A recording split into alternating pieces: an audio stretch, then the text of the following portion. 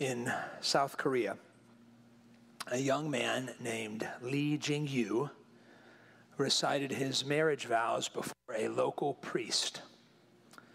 One of Jing-yu's friends said this about the groom: he is completely obsessed, and he takes it everywhere. They go out to the park or the fun fair where it will go on all the rides with him. Then when he goes out to eat, he takes it with him, and it gets its own seat and its own meal. The it that Jing-yu's friend was referring to was his bride, a large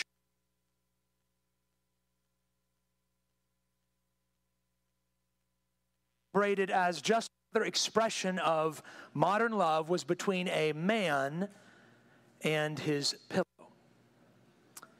In Toronto, Stephanie released an emotional video explaining a recent decision to identify as a 6-year-old. A year ago, she said, I was 8, and my adopted sister was 7. My sister said to me, I want you to be the little sister, so I'll be 9. I don't mind going to 6.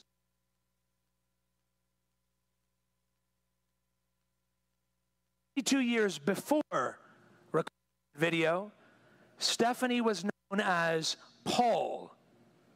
Before I as a 6, Paul and his wife had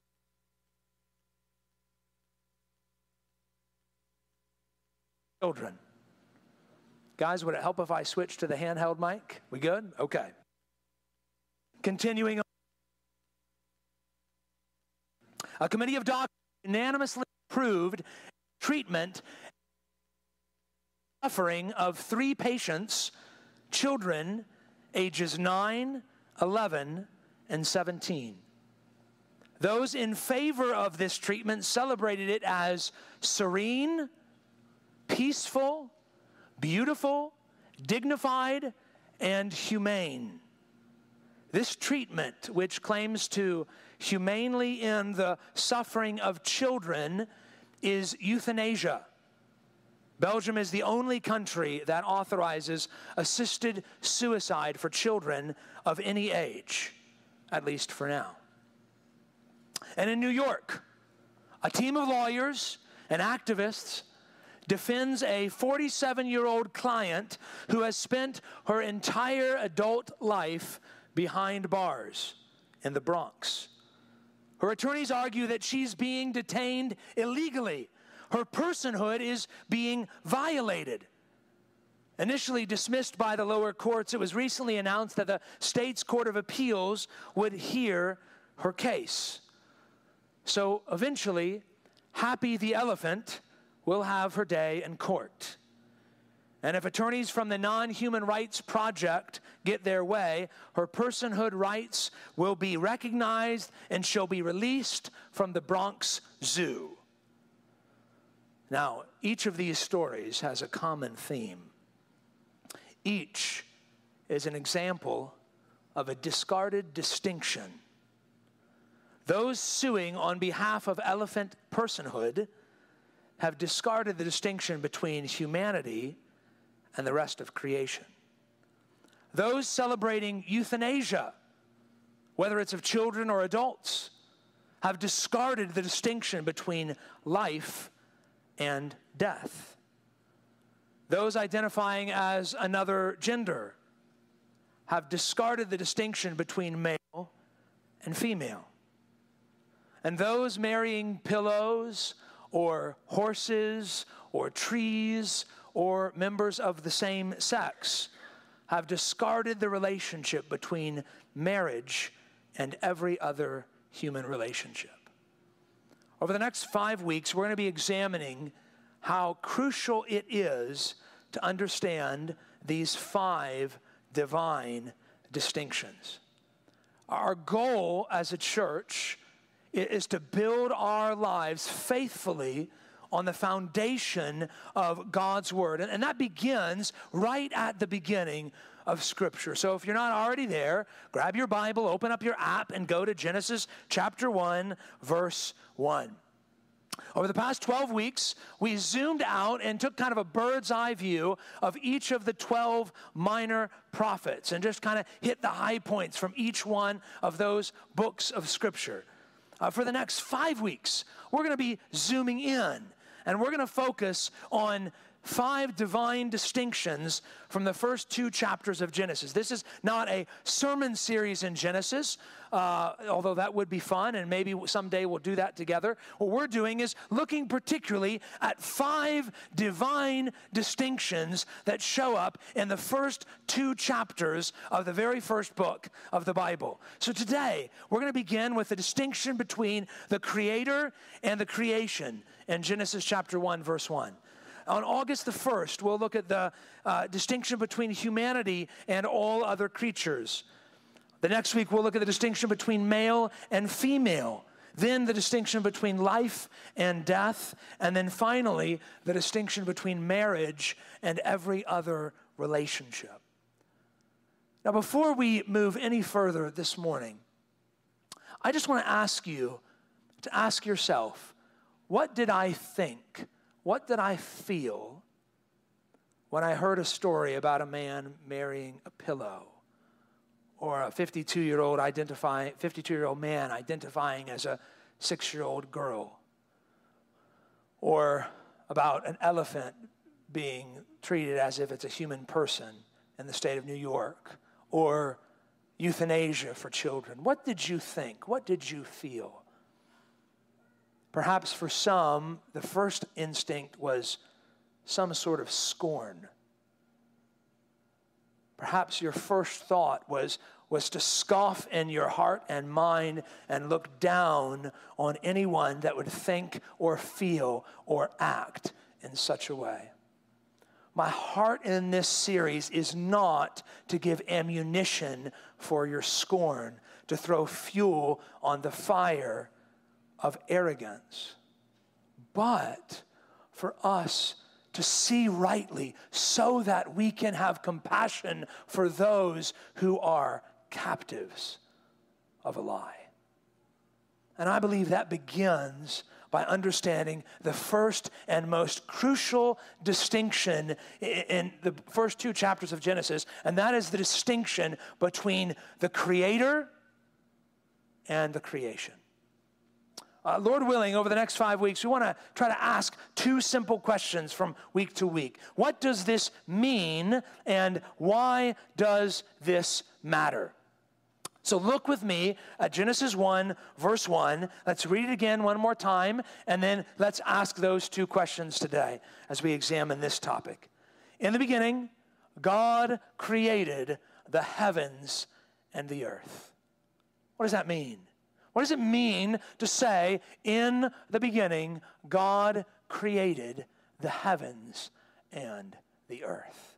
I want to show you 4 truths from that simple sentence that begins our Bibles. Number 1, it's clear from Genesis 1:1 that time has a beginning.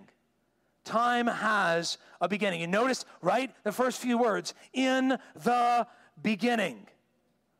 As I was preparing for this sermon series, as I was preparing for this sermon, I began to do a deep dive and study some things that we know about time. And I dove for a little bit, or dove is probably the wrong word. I tipped my toe just a little bit in Einstein's theory of relativity and was looking for things that might be helpful for us to understand time. And then I said, no, this is way, way too confusing and complex for me. You guys can teach me about that later, because I couldn't make heads or tails of it.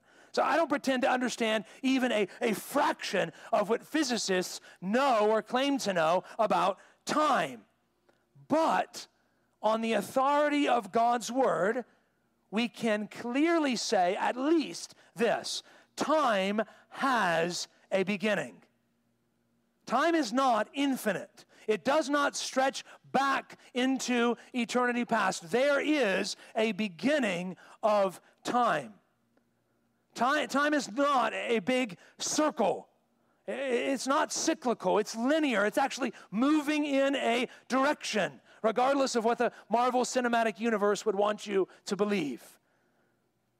time moves in a direction. It has a beginning and it has an end. Second truth from this verse.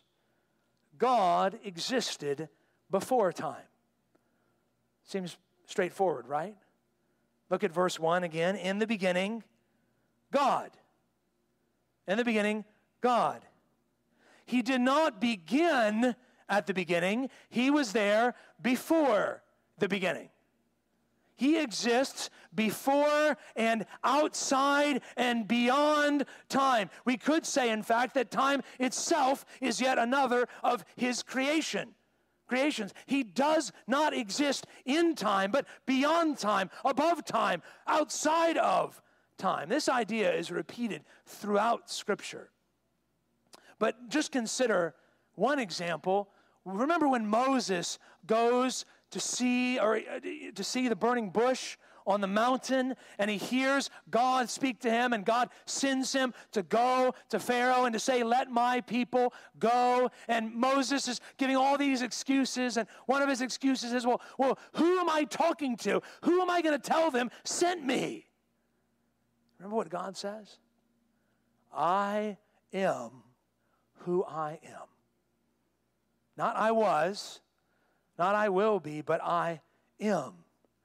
The eternal present. God exists outside, beyond, before time. Even his covenant name, Yahweh, says that God exists outside of time. Third truth from the text. In the beginning, God created. God is creator. God is creator. The rest of chapter 1 tells us the story of how God created. Now that's not where we're going to be spending our time this morning, but it is significant, it is important, and I will just tell you that Christians have debated for a long time the details about how God created, but we cannot debate that God is creator. That's clearly taught from the beginning to the end of the Bible. So listen to Revelation chapter 4, verse 11. Around the throne, the saints in heaven sing, "Worthy are you, our Lord and God, to receive glory and honor and power, for you created all things, and by your will they existed and were created." So it's no wonder that the very beginning of the Apostles' Creed, for nearly 2,000 years, God's people have said, "I believe in God the Father Almighty," what? Creator, maker of heaven and earth. God is the creator.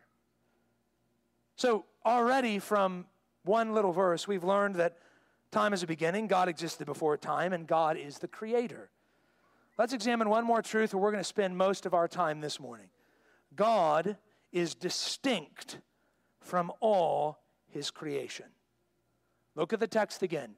In the beginning, God created the heavens and the earth. Now, if you know the creation story, you know that God doesn't even create dry land until the third day. So when it says that God created the heavens and the earth, I take that to mean this is a summary statement that God created everything. We see this also in Colossians chapter 1, where Jesus is the creator of all things in heaven and all things on earth. So heaven being the universe and all that's in it, and earth being this planet and all that's in it. So everything, everywhere, was created by God. That's the summary statement of Genesis 1, verse 1. In the beginning, God created all that there is. And then from verse 2 to the end of the chapter, we learn the details about what and how God created. Now, here's what we're saying, if you're tracking with me this morning. Everything that exists can be put into two circles, two buckets, if you will. There is the creator, and there is everything else. So a Presbyterian pastor and Princeton grad named Dr. Peter Jones says there's only two worldviews. If you want to understand the two worldviews. There's basically only two, oneism and twoism. So you can visualize it with two circles. In oneism, there's one circle because there's only one type of existence. Everything is the universe. Everything is matter. In twoism, there's two circles. There's God, the creator, and then coming from him is everything else that exists. You might be saying, you're not telling me anything I don't know, and mostly I'm just confused right now. This actually is crucial to building a biblical worldview. So let's just dive in just a little bit deeper here. Twoism, according to Dr. Jones, says that there are two kinds of existence. God exists eternally, and everything else has a beginning. That's what Christians believe. God exists eternally. That's one kind of existence, and everything else has a beginning. Everything else falls into a different circle, a different bucket. This is what the theologians sometimes call transcendence, that God exists above us, beyond us, other than us. He is set apart. He is distinct from his creation. So we see this right here at the beginning of the Bible, but it's all throughout the Bible. Consider Psalm 57, verse 5. Be exalted, O God, above the heavens. Let your glory be over all the earth. He is above and over and beyond and distinct from all his creation. That's oneism. Now, it might be helpful also to understand that even the Bible, when it talks about God as holy, we often think of holiness as some sort of moral perfection, and it's certainly that. But the word holy, Hebrew, is kadosh. And it literally means other, set apart, different. So when the Bible says God is holy, holy, holy, saying that God is set apart, he's different from us. We're not a part of him, we proceed from him. I heard a preacher named Paul Washer illustrate it this way. Let me ask you a question. I want you to answer this in your mind. Which is more like God? An angel in heaven, or the bacteria on your toilet seat at home? Don't meditate on that too long. But I think most of us instinctively would probably say it's the angel in heaven. Of course, the angel's more like God. But he said neither. Why? Because both the angel in heaven and the bacteria existing in all sorts of places in your home are creatures. And God is set apart. He is the creator. He's different. That is twoism, and that's essential to a biblical worldview, that there exists a God set apart from us, different from us, and proceeding from him is everything else. Creator, creation. That's twoism. Oneism, the other worldview, Peter Jones calls it, says that there's only one kind of existence. The world is either self-creating or infinite. Everything is made up of the same stuff, matter, spirit, or some combination of the two. So in its secular form, oneism teaches that there is no spiritual realm. The universe began with some sort of great singularity, a big bang, and since then it's just been ever expanding. Everything that exists is just another form of matter. All you are is random atoms and molecules colliding for a few years of your existence until you go back to the earth in which you came from.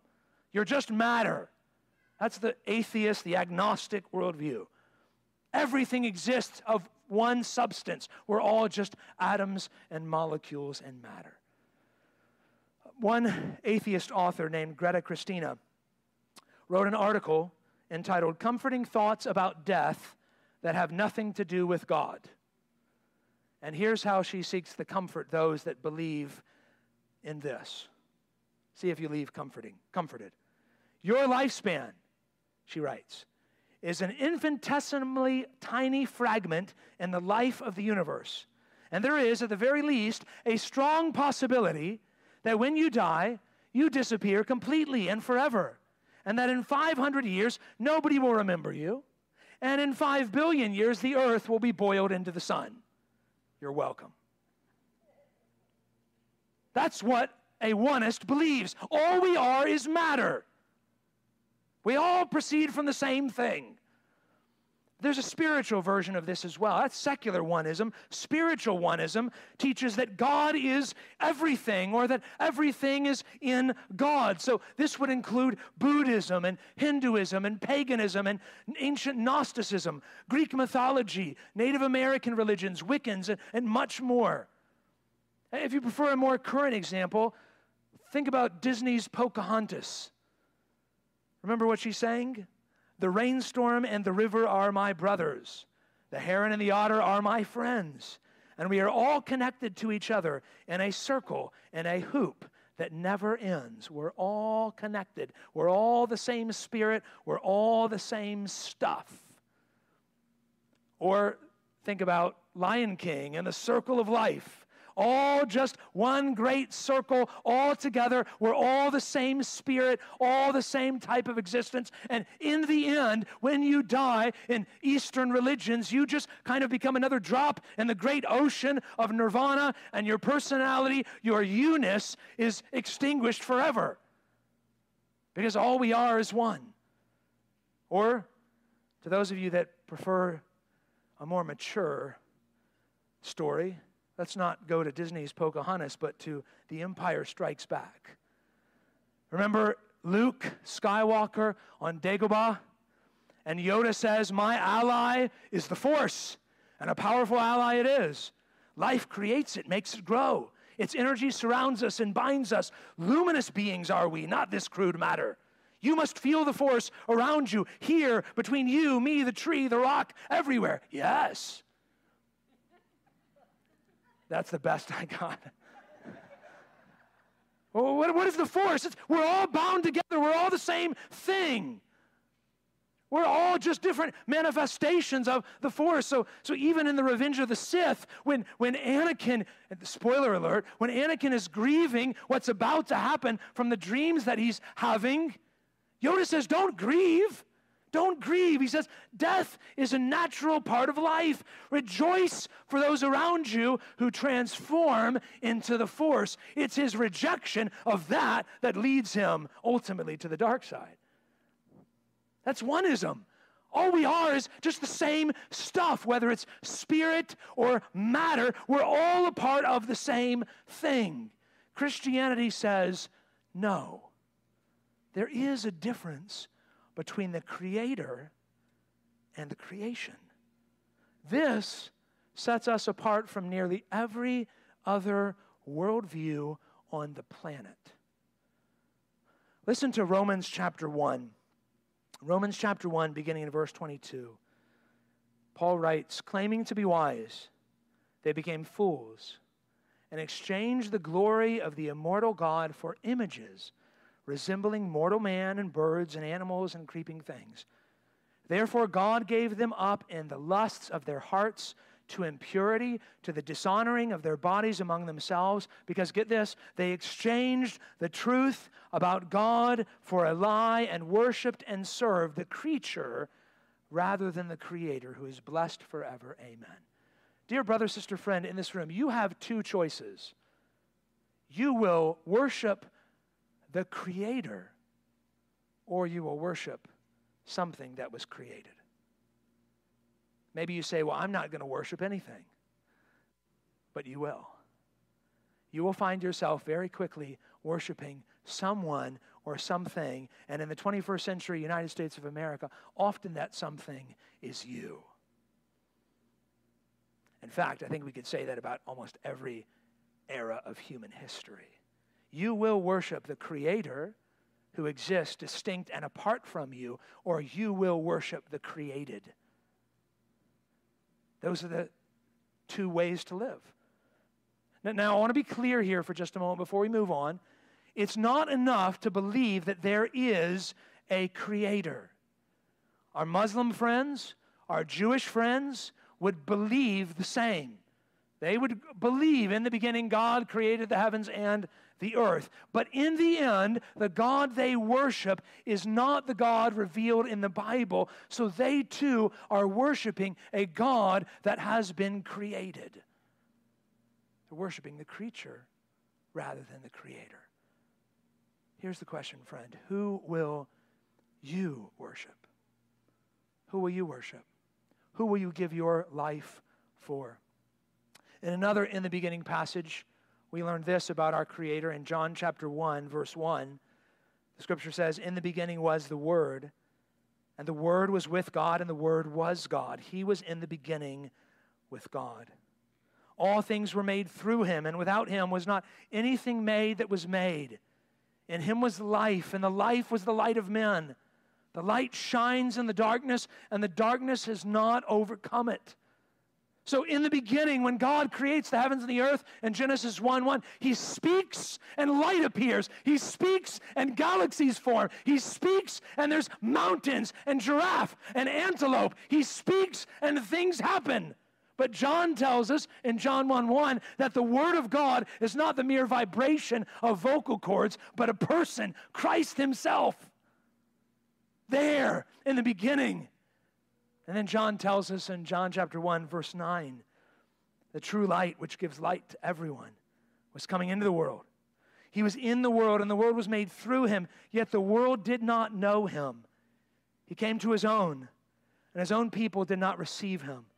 But to all who did receive Him, who believed in His name, He gave the right to become the children of God, who were born not of blood, nor of the will of the flesh, nor of the will of man, but of God. God is distinct. He's different. He's other than. He's transcendent from His creation. And yet, God steps in to His creation. The very God that spoke and earth appeared, walked on dusty roads around Galilee. The very God that said to the waters, "You can come this far and no further," walked on the sea of Galilee. The very God that sculpted Adam and Eve out of the dust of the earth and out of the rib out of Adam's side, took upon Himself human flesh, a real beating heart, blood coursing through His veins, and allowed His very blood to be shed so that He could save you. He came to His own, and His own received Him not. Here's the question: will you receive Him? Have you received Him? If you're in this room and you're not a follower of Jesus, I want you to notice that John's gospel tells us you will be born again, not of blood. In other words, you're not going to be born into it biologically. Not of the will of the flesh. In other words, you're not going to work for it. You're not going to want it hard enough or try hard enough and eventually earn becoming a part of God's family. It's only going to be by the will of God. So if you're in this room and you're not a follower of Jesus, I would plead with you, before you leave here today, ask Him to adopt you into His family. Trust Him. Trust that He really lived this sinless life and really died this sinner's death and really stepped into this world to save sinful people like you and like me. If you're in this room and you're a Christian, don't be proud that you understand these things. Let not arrogance be what drives us as we relate to confused people in this world around us. May we be those who understand that we are born again by the will of God. So, what does this mean?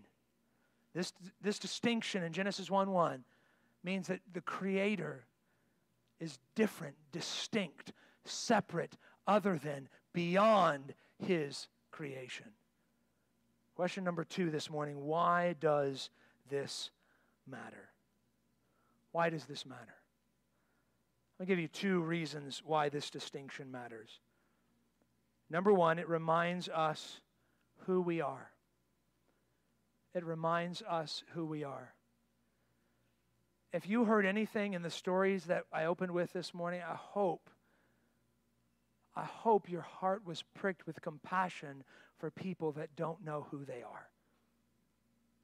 As you relate to your neighbors, to your friends, to your coworkers who are struggling deeply with identity issues in this very confused world, I hope you will begin relating to them with compassion because they do not know who they are. If you know Christ, if you know God, if you know His Word, you know who you are. About 500 years ago, a young French law graduate named John Calvin wrote his magnum opus. It's called The Institutes of the Christian Religion. Nearly 1,000 pages, Calvin's Systematic Theology. It's a book in which in many ways would become the summary document of the Reformation. Here's our theology, Calvin's Institutes. And he began his book like this: nearly all the wisdom we possess, that is to say, true and sound wisdom, consists of two parts. All wisdom consists of two parts: the knowledge of God and of ourselves. And then he says this: it is certain that man never achieves a clear knowledge of himself unless he has first looked upon God's face and then descends from contemplating Him to scrutinize himself. Translation: you will never know who you are unless you know who He is. You will never know who you are. Is it any wonder that people in our world are so confused about who they are if they don't know Him? I remember years ago, Holly and I were in Memphis, Tennessee, and I was serving as a youth pastor at a church there. And this was a really traditional Baptist church, and every year we had revival services. You remember revival services? Had revival services every year. And this one preacher came one year, and he told an illustration that I remember mocking at as I sat in my pew because it was weird and funny to me at the time. But I haven't forgotten it, so it was good, even though I didn't think so at the time. He talked about a top button down principle. I remember thinking, how cheesy. And he says, you know, if I button my top button on my shirt first, then the rest of the buttons are going to fall into place. But if I start somewhere else, then eventually I'm going to be all cattywampus, he would say, somewhere along the way. It's true. It's true. Maybe it was cheesy to me as a 22-year-old youth pastor, but it's true. If you don't get the top button right, you're probably going to get some other things wrong along the way. Listen, brother, sister, friend, when you look and lament at the confusion in our world today, you ought to be able to understand it, because if people don't get this at the very beginning, of course they're going to mess the other things up. They've got the top button wrong. No wonder people are looking for enlightenment and self-worth and purpose and hope in themselves. They've lost the distinction between God and mankind because they've lost the distinction between the Creator and the created. No wonder politicians can say, it doesn't matter if I get the facts wrong as long as I'm morally right. It's really easy to get the distinction between truth and lies wrong if you also have messed up the distinction between the Creator and the created. No wonder what so many people are encouraged to forget what anybody else says, what anybody else thinks, and do what's right for you, even if that means taking the life of an unborn child. That makes sense to us if you understand we lose the distinction between good and evil if we've lost the prior distinction, the top button between the Creator and the created. No wonder advocacy groups say things like meat is murder and animals are people too. You're going to lose the distinction between humans and animals if you've lost the distinction between the Creator and His creation. No wonder many people value plant life above human life, like the big movement that's growing among millennials and Gen Zers, the birth strike movement, where young people, young ladies are saying, I will not have a child until the environment crisis is fixed. We've lost the distinction between humanity and the earth because we've lost the top button, the distinction between the Creator and the created. No wonder our culture is increasingly confused about gender, sexuality, marriage. No wonder in Britain in 2018 there was a 4,400% rise over the previous decade in teenage girls seeking gender treatments. No wonder the numbers of gender reassignment surgeries in the United States for girls in the U.S. recently quadrupled in 1 year. You're not going to be able to hold the distinction between male and female if you don't have the first distinction between the Creator and the creation. Let me just say a word to anybody in this room that might be struggling with one or more of these distinctions. We love you. We love you. We're glad you're here. You might have gotten an image of Christians from the media or from a TV show or a movie that were bigoted and hateful, and we don't like you, and we want to push you to the margins of society. That is not true. Listen, we love you, and we want you to know the truth. Sometimes truth does hurt us. Sometimes it feels like it even wounds us at our deepest core, at our very identity. But Jesus himself said, if anyone would come after me, he has to die first. We love you. And we're committed as a church to doing all that we can to walk alongside you and help you understand what the Bible teaches about all these things and more. A couple of nights ago, I was watching a movie with my two littlest girls, and it was a Barbie movie about a Barbie princess that swaps places with a Barbie non-princess, and it was riveting stuff, I'll tell you. It really was, because I got to be with my two littlest girls, but we're watching the movie together, and at some point, one of the Barbie characters is singing a song. And the song, the lyrics go just a little bit like this. It says, say hello to all the sides of who you are. Never know what you might find. Try it on. You can be who you want to be. All the possibilities, come on and try it on. Take a chance. See what you got. Don't let yourself get put inside a box. Just try it on. And my sweet little Eleanor looked over at me and she said, Daddy, we like this song, but we don't like these words. She said, you can't be whatever you want to be. You can't be a mermaid if you want to be a mermaid. You can't be a monkey. You're made in God's image. You're a human. You got to be a human. She's right, you know. Can I say something to you, brother, sister, friend? This might seem to you very confining. I can't be whoever I want to be. In a world that screams, do what you want, be what you want, the sky is the limit. Christianity says, no. That might seem incredibly restricting. But can I tell you something? Freedom is not found in limitless possibilities. Freedom is found in knowing your limits, as God has created you to be. It is not freeing to tell someone you can do and be anything you could ever imagine. It's freedom to tell someone, here is what God has created you to be. And you have all the freedom to do that with all of your heart for His glory and for your joy. That's freedom. That is real freedom. If you're not struggling with any of this stuff, can I just plead with you? Don't look down on the struggler. Love them. Point them to the truth. We say this over and over again here lately. Those that don't understand this are not combatants.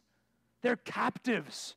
They need to be set free. And we have the good news that sets people free. And so we love the captives. I was listening this morning to that great song by Keith and Kristen Getty, "O Church Arise," and they say, we rage against the captor, but we have compassion. I can't remember exactly how they worded it, but we have compassion for the captive. Is that your posture, Christian?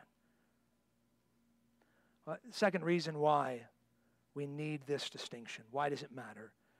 It reminds us who we are. Number two, it reminds us why we're here. Why are you here? I'm not asking you why you're here this morning.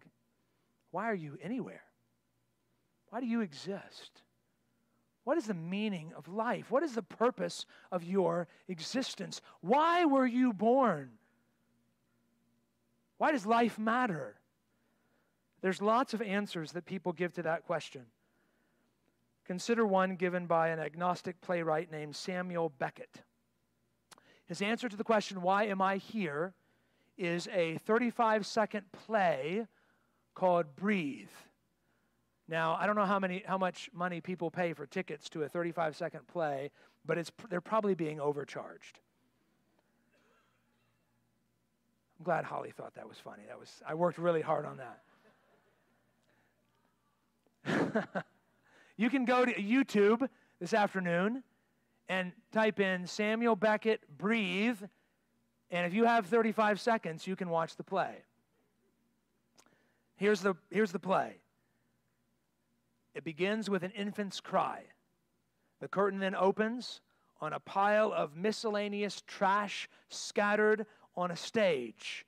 You then hear a long, slow exhale, and the curtain closes. What's Samuel Beckett's message? Life is a vapor. Bracketed between our first inhale and our final exhale, in between, it's nothing but a pile of trash. There's no meaning, there's no order, nothing matters, life doesn't matter. Now, Beckett is right in one sense. Even Solomon would say, life is a vapor. Life is short. But he's wrong about what happens in the middle between those two breaths. In fact, I would argue if I were able to have a conversation with Mr. Beckett, he doesn't even live like that. If he did, he wouldn't waste his time making a play to show people the non-meaning of life. What's the meaning in that? So what is the meaning of life? If you are a oneist, if your worldview is oneism, if you don't see the distinction between the creator and the created, that's all life can be.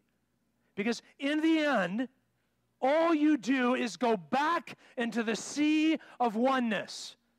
If you're a secular onist, you're an atheist, you're an agnostic, when you die, you're just atoms and molecules. It doesn't matter. If you're a spiritual onist, if you're a pagan or a Hindu or a Buddhist, your life gets extinguished in nirvana. It's a drop in the ocean of existence, and you are gone. You don't matter. Your life has no meaning if there is not a creator. In oneism, this life is nothing but extinction and extinguished life at the end, and the you that is you is gone. How different is Christianity? How different is Christianity? Here, something I learned just recently. I was reading C.S. Lewis's The Problem of Pain, rereading that book, and in his chapter on heaven, he's talking about the fact that in heaven, the Bible says that God will give you a new name that only He and you know. And C.S. Lewis says, notice how personal Christianity is. In the end, God continues to have a personal relationship with you that is distinct from every other relationship. In other words, you matter. Your life has significance. God, in the end, if you trust Him, He will continue until eternity to relate with you uniquely and individually. Listen, this is what every single person on this planet wants. You want to matter. You want to be unique. You want to stand out. You don't want to fit in and just be another number. You want to have a life that in the end matters for something. In Christ, it does. It does. In the end, you have a life that matters. Life has meaning. Life has purpose. Life has you. God created you because He loves you. Listen to what Isaiah 43 says, verses 6 and 7. Bring my sons from afar and my daughters from the end of the earth, everyone who is called by my name, whom I created for my glory, whom I formed and made. You were made, dear friend, to magnify, to glorify this great God. That's the purpose of your life, to put a spotlight on how glorious He is. I love the way John Piper illustrates this. We talk about magnifying something. There's two ways to magnify. You can magnify something with a microscope or with a telescope. With a microscope, you take something tiny and you make it look big so you can see it. With a telescope, you take something massive and far away and you make it look nearer so you can see it, right? Which way do we magnify God? God is like a massive, glorious star in a distant galaxy, so massive, but often in our lives feels so small because He feels so far away. For you to magnify Christ is to devote your life to zoom in and show everybody He's way bigger than you think. He's way better than you think, than you can ever imagine. He is glorious. That is why you exist. That's why you're here. That's why we're here as a church. That was Adam and Eve's purpose when God created them in the beginning. But we know the story. We know that they were shortly after tempted by a serpent. They failed. And as a result, all have sinned and fall short of the glory of God. In the worldview of oneism, salvation has to be an inside job. Think about it. There's no one outside. We've got to fix it ourselves. We've got to look within. We've got to look to the environment. We've got to look to our community. Salvation has to come from the created. But in twoism, in the Christian worldview, if you understand the distinction between the Creator and the created, salvation is coming to us not from the inside, but from outside in. And Jesus comes from outside and steps into this world, lives a sinless life, dies a sinner's death, rises from the dead, so that we can be made right with God. Is that what you believe, friend? Do you know Him? Genesis 1:1 teaches us that the Creator is distinct from His creation. If we fail to recognize this distinction, we will forget who we are and we will forget why we're here. That's exactly what happened to Jill, Eustace, and Puddleglum when they were talking to the Queen of Underland in the Silver Chair in C.S. Lewis's Chronicles of Narnia series. Jill, Eustace, and Puddleglum, who's a marshwiggle, by the way, if you were curious. You weren't. They were looking to rescue Prince Rilian from the Queen's underground enchantments. But when they meet her, they find themselves quickly succumbing to her enchantments themselves. She tries to convince them that there is no overground world. This underground world is all that there is. There's no overworld. There's no Narnia. There never was a Narnia. And Puddleglum the Marshwiggle insisted that there was a Narnia. After all, he says, I've seen the sun. And the witch says, what is this sun that you speak of? They looked at a lamp and they tried to explain, it's kind of like a lamp, except it hangs in the sky and it's much bigger and it's much brighter. And the witch laughs. And she asks, when you try to think out clearly what the sun must be, you can't tell me. You can only tell me it's like the lamp. Your sun is a dream, and there's nothing in that dream that was not copied from the lamp. The lamp is the real thing. The sun is but a tale, a children's story. This underworld is all that there is. There is no sun. Can I tell you, that's what the Prince of Darkness has been telling people for thousands of years. This world is all that there is. There's no sun. There's nothing outside, nothing beyond, no one to love you, no one to save you, no one to redeem you, no one to see what you do in secret. So eat, drink, and be merry, because tomorrow we die. The Christian worldview is so different. The Christian worldview says there is a sun.